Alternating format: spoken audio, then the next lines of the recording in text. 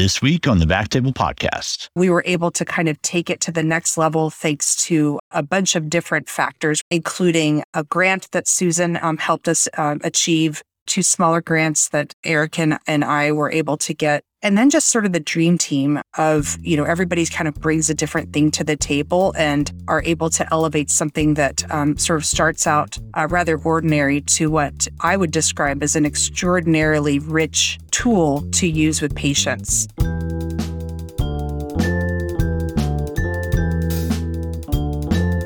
Hello, everyone, and welcome to the Backtable Podcast, your source for all things interventional and endovascular. You can find all previous episodes of our podcast on iTunes, Spotify, and backtable.com. Protect your most valuable asset, the skill and ability to practice your medical specialty. 1 out of 3 individuals become disabled during their career. Be prepared by establishing a specialty-specific disability insurance policy from the experts at DI4MDs. They represent all the major disability insurance companies that provide individual policies for physicians. Special discounts are available for all physicians, residents, and the military. Whether you have no coverage, or to compare and improve your current coverage, or take advantage of the new higher monthly benefit, contact them today at www.di4mds.com. Again, that's www.di4mds.com, or call them at 888-934-4637. Again, that's 888-934-4637. My name is Eric Keller. I'm an interventional radiology resident at Stanford, and I have the distinct honor today of introducing actually 3 guests, all part of a nonprofit organization called the Interventional Initiative that we'll talk more about in a second. So hang with me a second. We're going to do introductions. All 3 of our guests are very impressive people. We have Susan Jackson, who conceived of and co-created the docuseries Without a Scalpel in 2014 and co-founded the Interventional Initiative in 2015. In addition to her board of directors role within the Interventional Initiative, Susan has contributed to the field of interventional radiology in numerous capacities since the 1990s. She is a former interventional technologist, worked for a medical device company, and is currently the executive director of the Western Angiographic and Interventional Society, a position that she has held since 2003. While she is passionate about the innovative field of interventional radiology, Susan also has an MBA and is actively employed in a leadership role outside the healthcare industry, contributing to strategic planning and marketing initiatives. Other guest, second guest, is Dr. Isabel Newton, interventional radiologist, physician scientist down at VA San Diego Medical Center and UCSC. She is also the chief of IR and wellness director at the VA, co-founder and chair of the Interventional Initiative, and a very close and inspiring mentor of mine. And then finally, we have Margaret Seymour, who is a formal interventional radiology nurse, over 35 years of experience in the field. She's worked in IR over at UCSF, and prior to retiring, she was also the director of the cardiovascular service line, clinical operations, and clinical projects for John Muir Health in the East Bay of San Francisco. And since then, she's been on the board of the Interventional Initiative basically since its inception. These are kind of 3 of the main founding people, which is why they're perfect to lead this episode. So I really appreciate y'all coming on. Thank you. Yeah, of course. So maybe we should start kind of the goal for this episode is talking about the Interventional Initiative and then also their kind of new project, these patient decision aids, which I've had the honor to be a part of as well. So maybe we should just start with a little bit of history for those that might not be, familiar with the organization, the Interventional Initiative. So what is it? How did it get started? Susan, I think you're the best person to tell the story, having been the driver. How did it get started? Okay, well, the Interventional Initiative was founded in 2015, and really our goal was we were challenged to bridge the very significant health literacy knowledge gap that the public has about minimally invasive image-guided procedures for various diseases. And that challenge was made to us through a meeting back in 2014 at Western Angio. And so we founded the organization. Isabel and I co-founded it and set our mission to engage and educate the public about the life-saving value of minimally invasive image-guided procedures. So it's really targeted at this raising awareness around these procedures that we do in the field of interventional radiology, other specialties, of course, as well. And it's a nonprofit, then, I understand. That's correct. We're a 501c3 organization, and we started with kind of our launch initiative. We set the organization up with these various initiatives, and our launch initiative was the docu-series Without a Scalpel. Without a Scalpel is now distributed on 16 streaming platforms across 38 countries, most notably Amazon Prime Video. And what are some of those? So I know that when I was in medical school, actually, it was the first time that I heard about it. I think it was debuting. They were doing like a viewing at an SIR conference and whatnot. What are some of the episodes that people may have seen? I kind of want to back up a little bit because, Susan presents it like it just sort of appeared, but actually it was through a whole lot of grit and a great deal of vision. And I credit Susan with that for saying, why don't we use the medium of film to convey the wonder of a field that we know is inherently valuable to patients? And many patients who could benefit from these procedures don't even know that it exists. And so she approached this as she does with everything, which is, how hard can it be? Let's just learn about it and do it. And so she looked into how you make a documentary, and the two of us kind of embarked on this. So the first episode was really about blood vessels that are closed being open again. So we featured Brooks Spencer reopening an occluded IVC.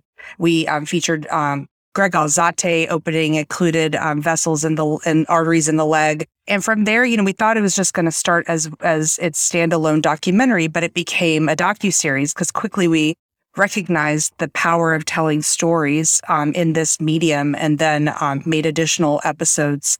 The second one about liver cancer, the third one about pelvic congestion syndrome, and the fourth one about aneurysms in the body. And one other thing is now it's available also on YouTube, making it even more accessible to many people. And we've been told by trainees, by patients, by even people in industry that this has offered a really welcoming point of entry into the field of minimally invasive image-guided procedures because it makes it more accessible. So for us, that's a win. Totally. I mean, it seems like just from the number of views that it must be having a great impact. Are there other things, like other initiatives that started out? I know that, Without a Scalpel has been kind of this giant win for the organization. What about other things? Our really three initial initiatives were the Media Committee and the Media Initiative, which is Without a Scalpel, the docuseries. We did some other short videos to help kind of explain the history of IR as well as some particular procedures. But also another initiative, our online community center, which is what we refer to as our website, which has extensive content about many procedures. And so that's, of course, public facing. And then our social media initiative, which was the goal is to engage the public directly, encourage them to learn more by visiting the website. And so the three of those were sort of set up to work in sync with each other and kind of reinforce more information about minimally invasive image-guided procedures. And was it really just you three kind of at the inception, or are there other people? I understand it's grown since then. Yeah, so Margaret has been, in her role as, in leadership in hospitals, really came in and helped us navigate filming in a hospital, which is complicated because you want to protect patient autonomy, patient privacy. There are HIPAA considerations. And so that is, and I'll let Margaret kind of speak to that and also speak to the difficulties presented by the pandemic, perhaps. For me, this was a great segue from hospital life into my retirement to be able to keep my fingers still in the interventional radiology community and in all these catheter-based procedures. So one of the things that I really enjoyed was being able to make those connections with the staff prior to arriving at our various hospitals that were so welcoming to us to come and film.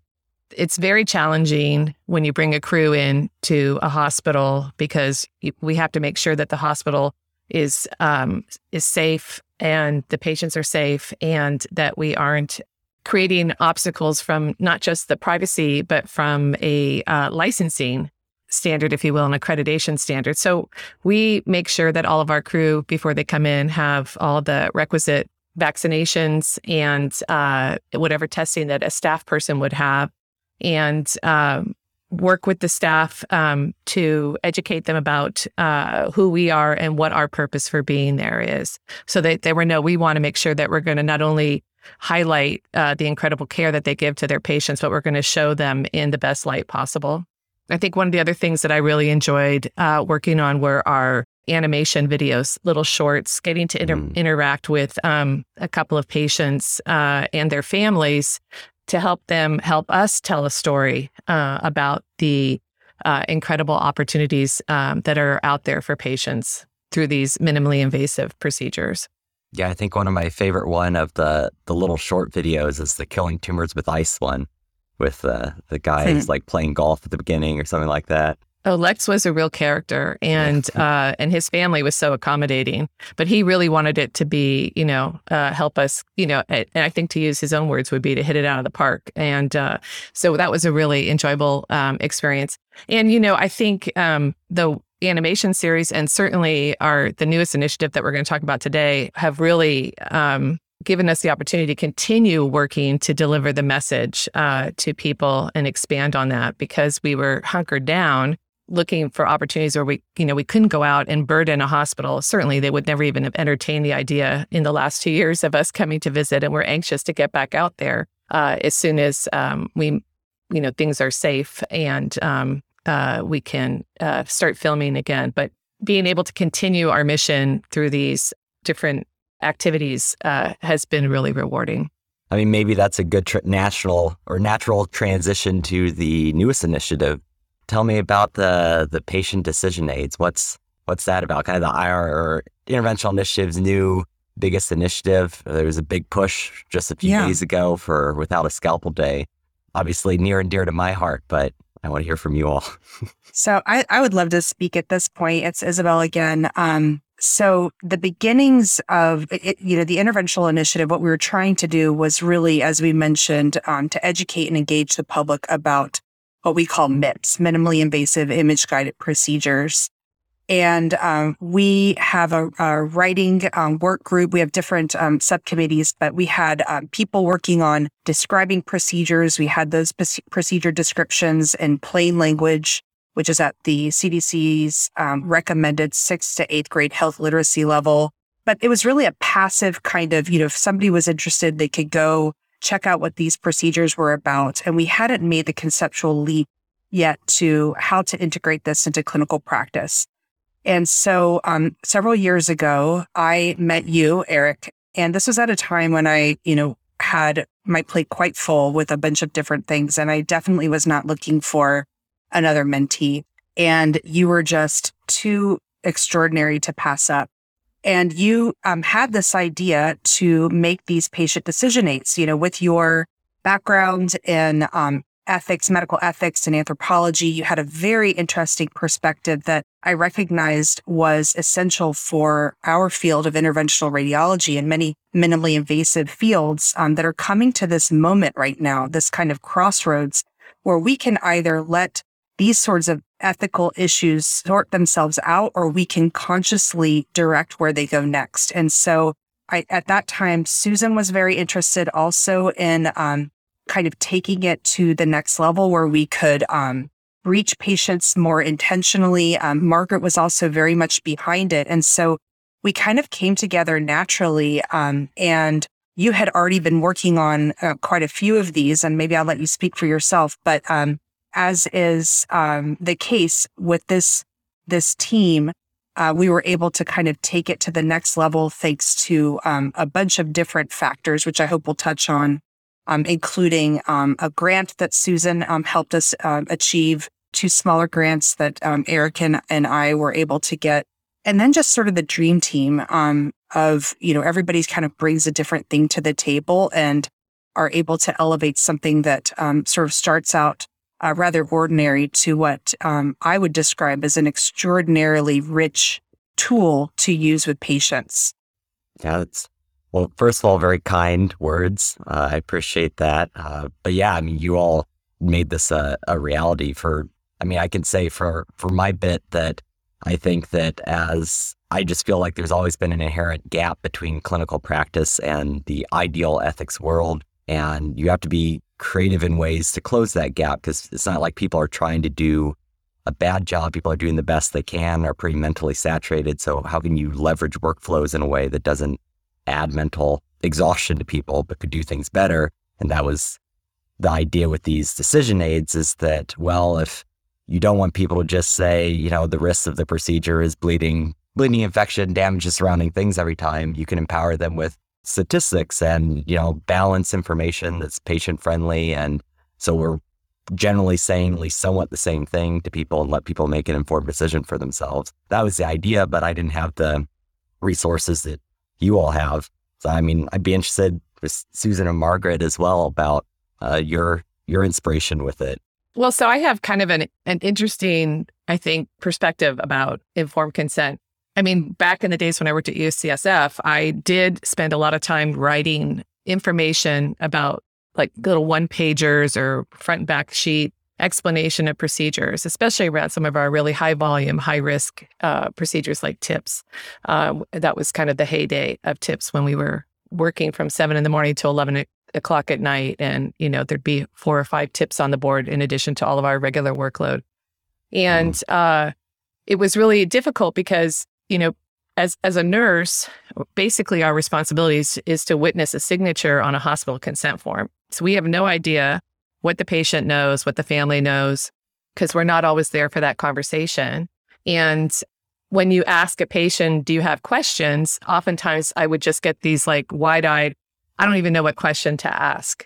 And when I moved into the role as a hospital administrator, we have to deal with the Joint Commission and we have to deal with, the state coming in to do inspections. And there was this kind of weird obsession around, coffee cups. And then where's the documentation of informed consent when the inspectors would come into the lab? And so, we got really good at making sure that there was a quote unquote informed consent note. And just like you said, Eric, describing risk benefits alternatives were discussed with the patient, but there was really no assessment as to whether the patient understood what was happening. So, there's all these issues that I always felt like patients didn't really know, that they were just placing their trust somewhat blindly.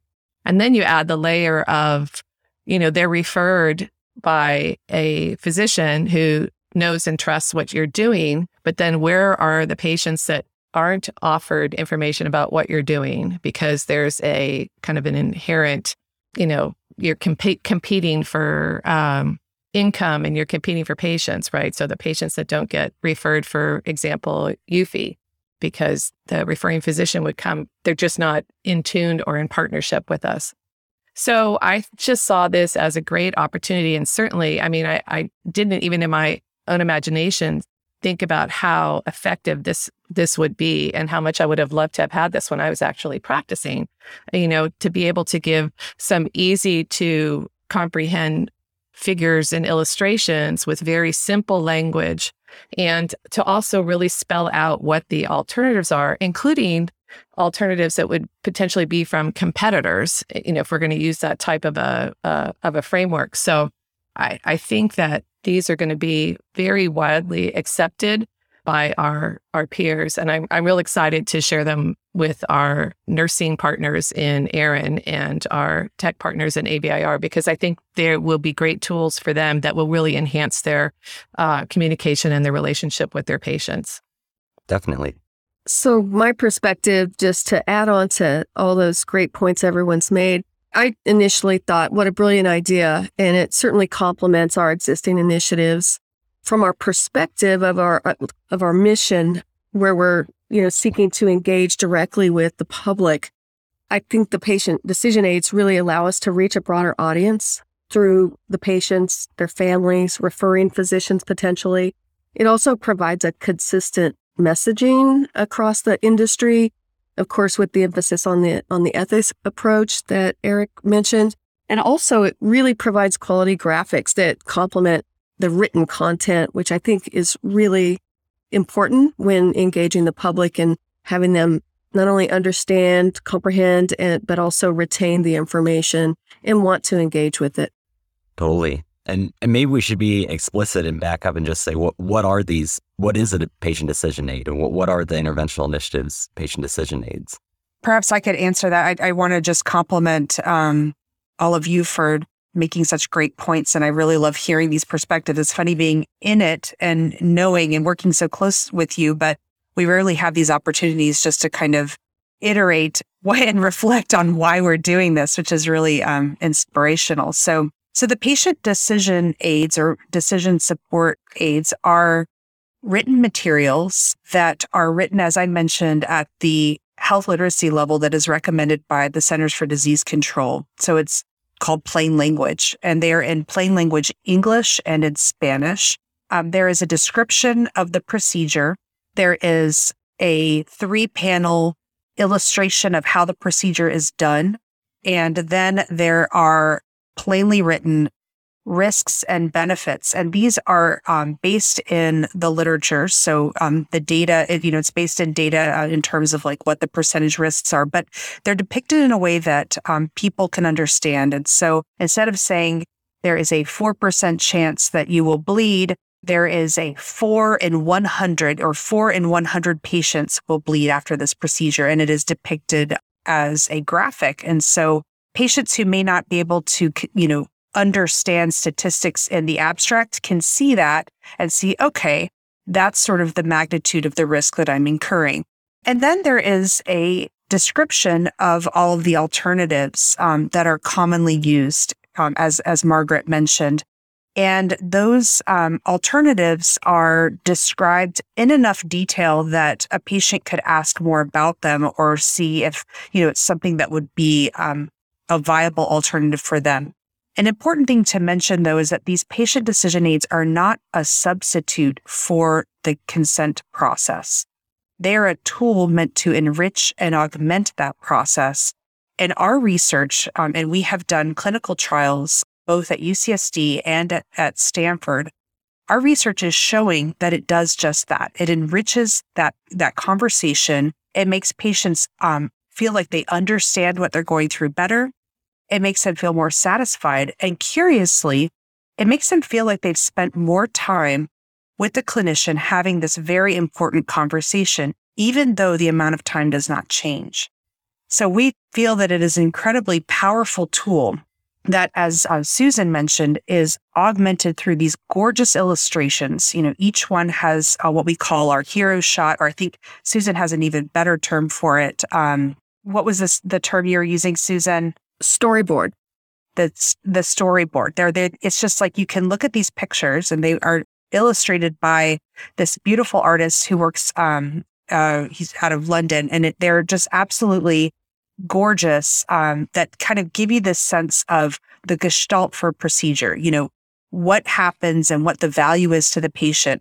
But then you have the nuts and bolts illustrations, which Charles Burke has actually contributed to with his artwork, and also Susan Jackson with her artwork to make these, very clear as to what a patient would expect.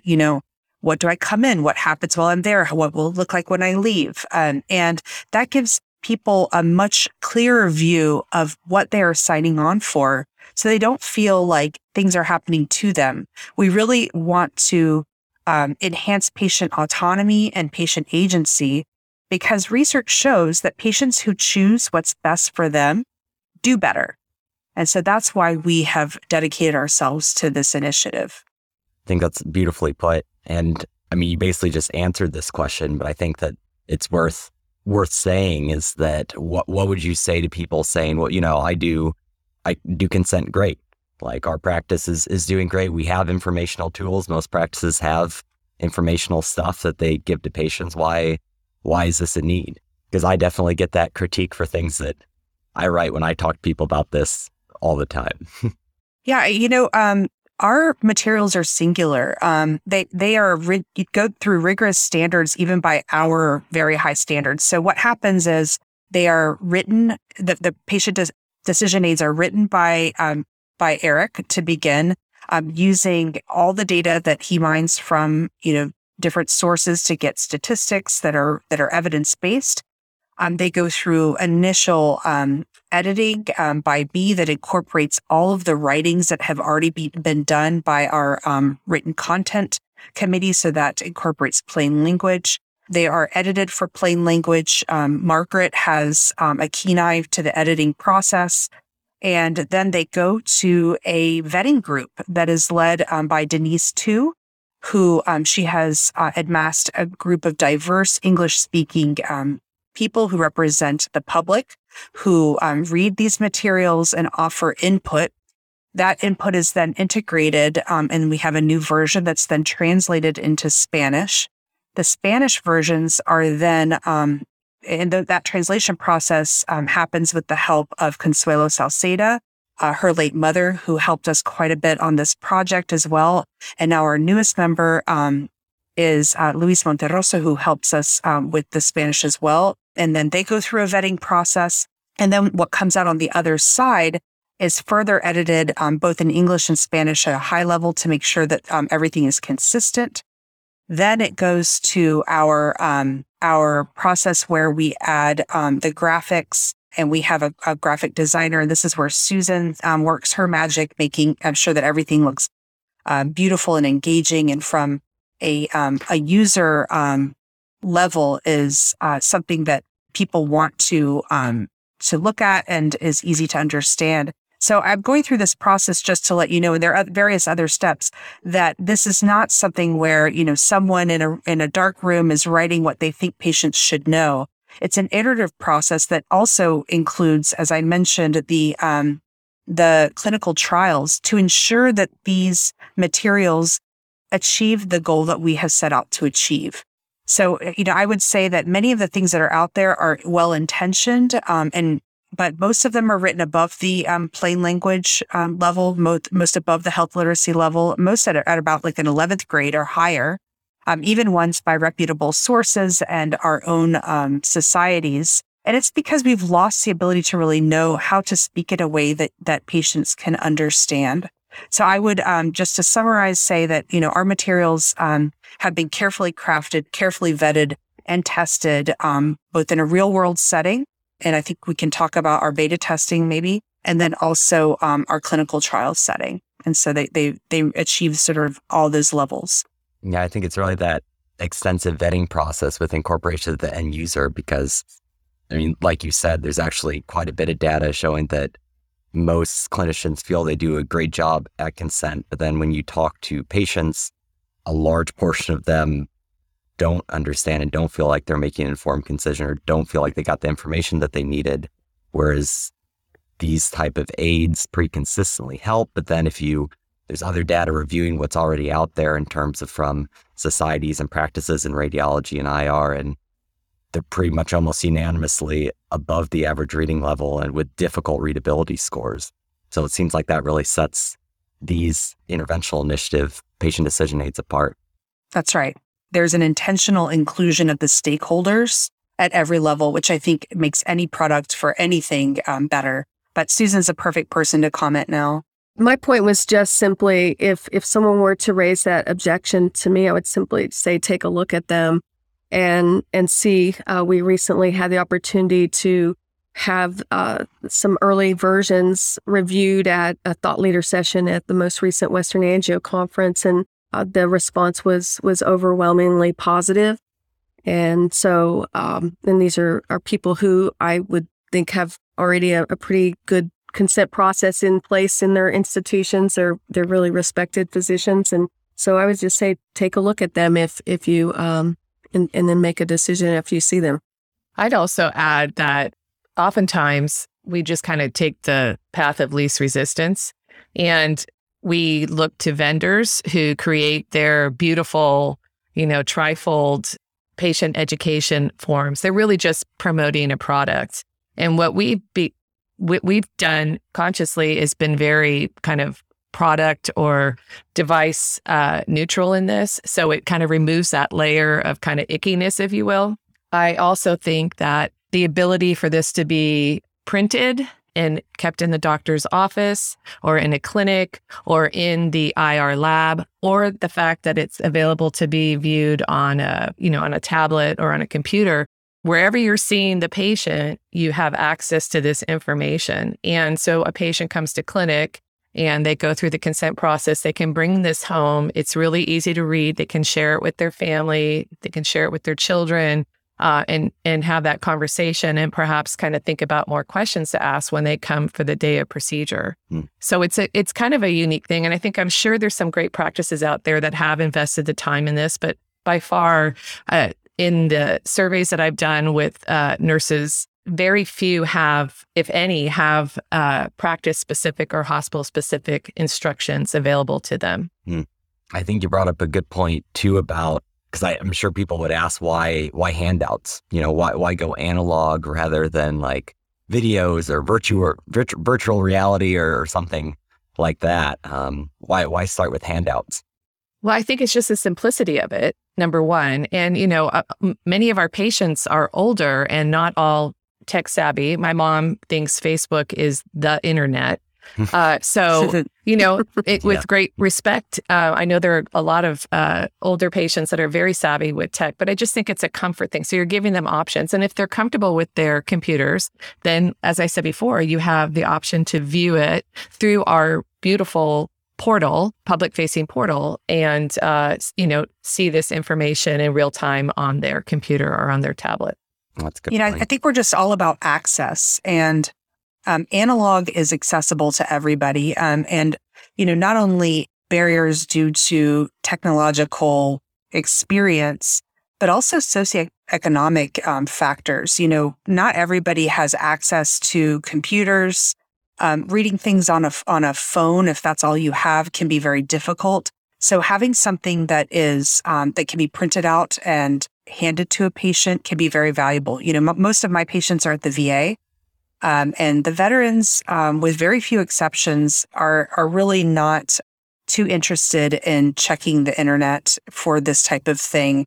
Sometimes they can, or sometimes they're willing, but they'd much rather leave the visit with something tangible, especially if it's something that I have been able to mark up. And we actually have an exciting kind of innovative solution to that interactive experience of when a physician is explaining or a clinician is explaining a procedure, and you can personalize it for the patient by marking up a picture or drawing a picture. I don't know if anybody wants to introduce our scratch pad concept. Well, I could say maybe just reflecting back as far as like what this would look like in real time in a clinical workflow. It sounds like I'm the patient, I get scheduled to talk about liver-directed therapy in clinic. Maybe it sounds like I can have this handout like sent to me ahead of time, or maybe we also have handouts in clinic. And then the scratch pad idea is, this idea of that a lot of people, not just interventional radiologists, like drawing pictures, and the patients really like it too. So the idea is to try and provide some like anatomy specific pads where you can supplement these handouts and draw, okay, here is your tumor in the liver, and here's the game plan of what we're going to be doing. And then again, empower people with that information to make an informed decision. Yeah, I love the idea of the scratch pad, and I don't know if we stole it from the cardiologists, which is kind of ironic, right? But the cardiologists use it very effectively to identify where, using the coronary anatomy. And I think the patients love it. I remember my father-in-law had his on the kitchen table so that he could show everybody where his stent was and where his bypass was and whatnot. So I think these could be great little add-on tools. Are there other ways that you all see this integrating into the IR workflow? Like what about for inpatients or things like that? Like maybe someone's not coming to clinic.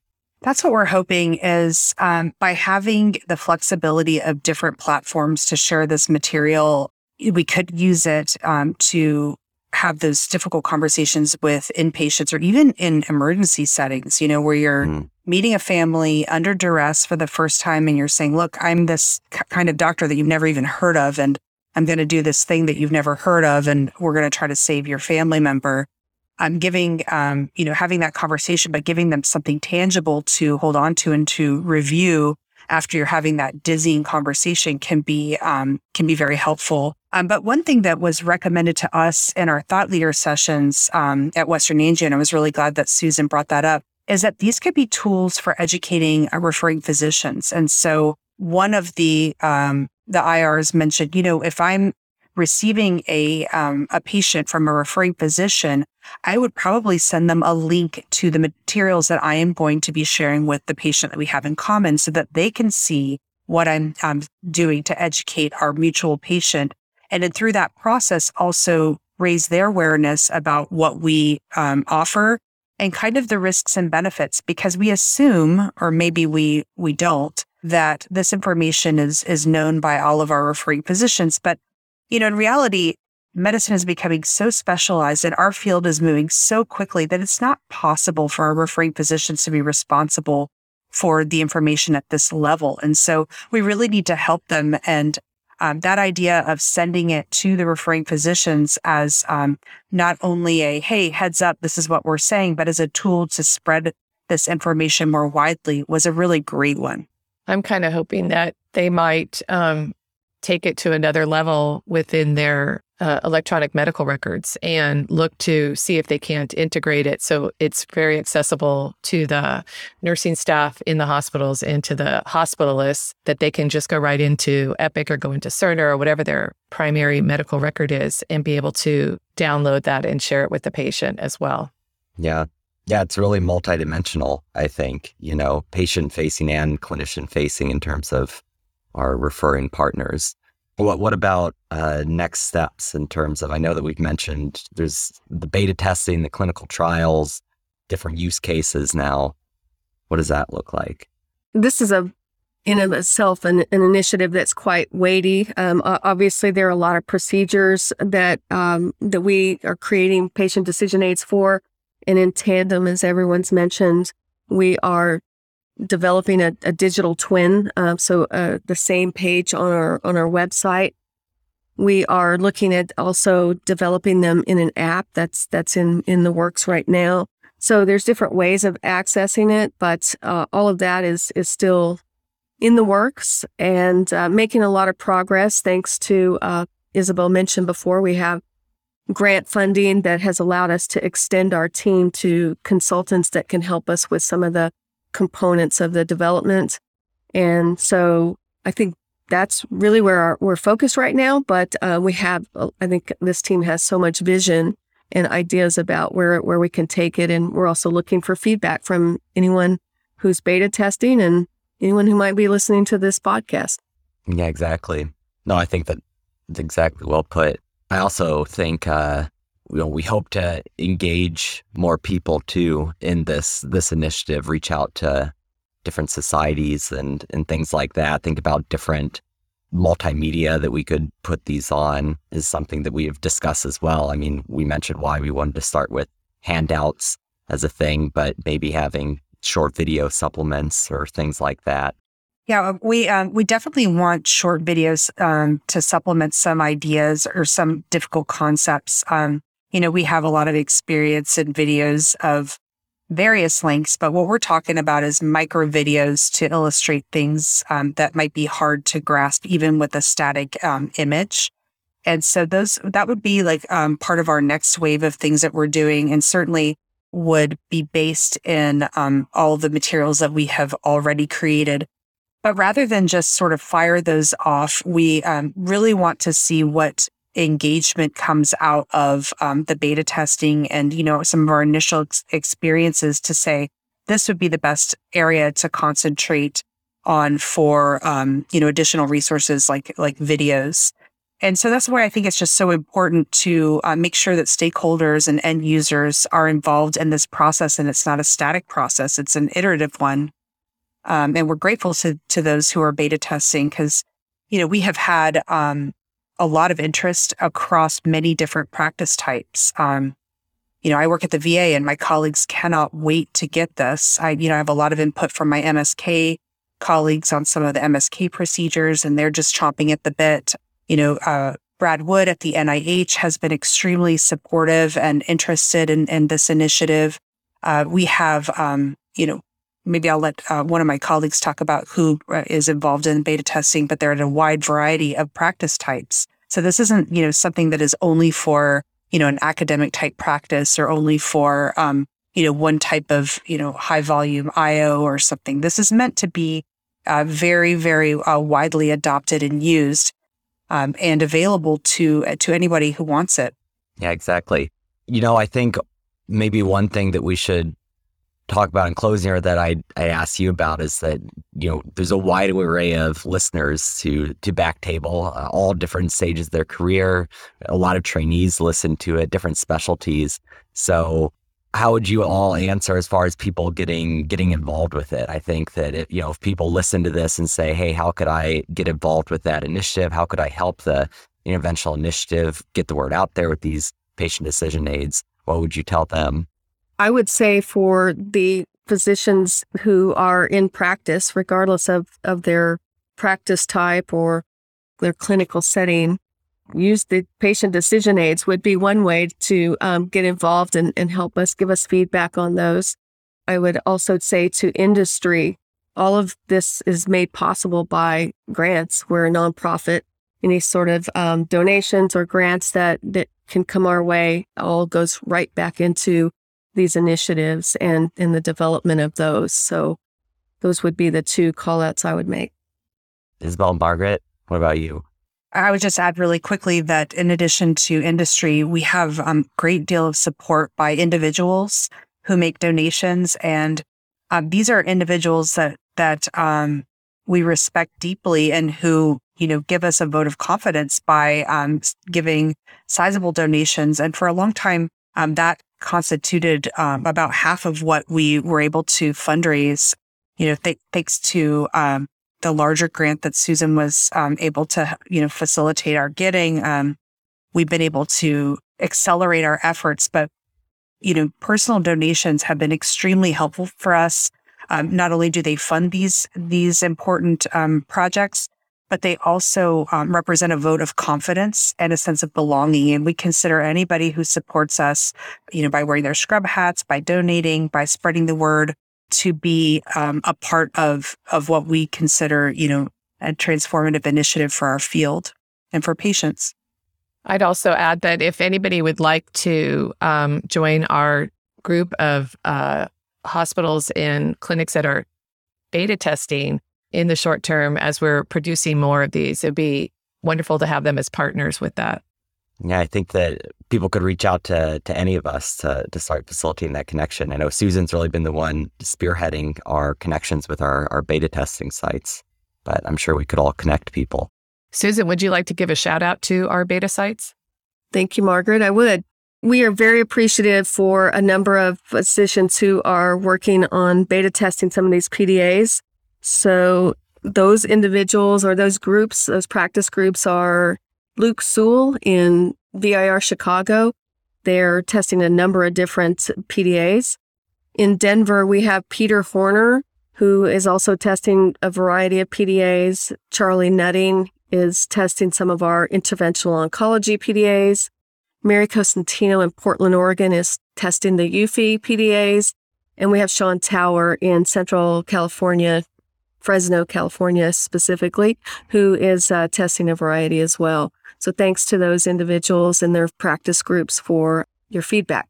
That's kind of a whole variety, both geographically and in terms of practice type. Right. So I think if somebody has a high volume of a specific procedure that they would like to see these in English and Spanish, those would be great people to kind of reach out. Exactly. Well, I think that, we got the opportunity to talk a bit about the history of the interventional initiative, all the important work around advocacy around minimally invasive procedures, the new patient decision aids, and how that is hopefully working to make informed consent and informed choice in interventional radiology. I wondered, kind of in closing now, are there other things that we should talk about, or other things that are on your all's minds that's important to get out there about what the interventional initiative's doing? Do you want to just make a statement about shared decision-making, just to kind of reiterate that point and how this supports that? Sure. So it's actually One of the many common misconceptions about, I think, the ideal of informed consent is that some people seem to think that, well, the idea is just patient autonomy in the sense that, well, it's whatever the patient wants. That's informed consent. But it's not actually. Actually, what informed consent was coming about in the 20th century, the idea is that, well, most people aren't going to be informed consumers. And so you actually have a duty as their clinician to empower them and even offer a recommendation. And so that's the idea of shared decision-making, which is actually the more common ideal of informed consent, is that you are respecting their autonomy or empowering them with information. You want to help them choose something that is aligned with their values and preferences. But at the same time, you as the content expert are helping them as a guide on that journey. That's kind of the ideal shared decision-making. The way that this supports that is that a lot of times, as I was mentioning before, there's a gap in terms of actually having informed choice. And often what fills that gap is trust. And that's not necessarily a bad thing. There's going to be an inherent trust, hopefully, between the clinician and patient, but assuming that trust is paternalistic. And so what these do is it helps empower people with saying, how big do they want that gap to be? It's okay if you say, I don't really want to know that much about it. But a lot of times patients that say that and say, whatever you think, doc, when they've talked to those patients afterwards in studies, it ends up that people that say that tend to be people that feel like that they don't have a chance of understanding the information. And so what these help do is kind of level the playing field in the sense of a lot of our patients have a lot of diversity in their preferences and needs, health literacy, health numeracy. This helps kind of get people to a basic understanding to then have a more fruitful, informed consent, shared decision-making conversation. Excellently put. Bravo. Yeah, very well said. Well, I think that basically concludes, unless there's something else. I really appreciate you three taking the time to share this important thing. I'd encourage people, like we said, to reach out, get involved with this. If it resonates with them, they could go to the Interventional Initiative's website, which is theii.org. and find out more, because we're also revamping that interface as well. Thank you so much, Eric. And thanks to Backtable for this opportunity and for also just being a great supporter and partner with us. We really appreciate you guys. Well, okay, that concludes our episode. Again, everyone, thank you for listening to Backtable, your source for everything endovascular and interventional. We've had the awesome privilege today to learn more about the Interventional Initiative and their newest initiative, Patient Decision Aids, to make informed consent and informed choice in interventional radiology. Thank you and keep listening. Thank you so much for listening. If you haven't already, make sure to subscribe, rate the podcast 5 stars, and share with a friend. If you have any questions or comments, direct message us at @_Backtable on Instagram, Twitter, or LinkedIn.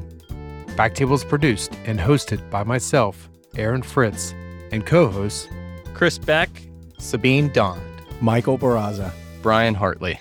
Our audio team lead is Kieran Gannon, with support from Caleb Hodson. and Ness Smith-Savadoff. Design and Digital Marketing led by Brian Schmitz, with support from Zubi Syed, Article and transcript support by Taylor Robinson, and Delaney Aguilar. Social media and PR by Ann Dang, and newsletter by Lauren Fang. Intro and extra music is Ripperoo by Skeptic Moon. Find us on Spotify or at local live music venues in New Orleans, Louisiana. Thanks again for listening, and see you next week.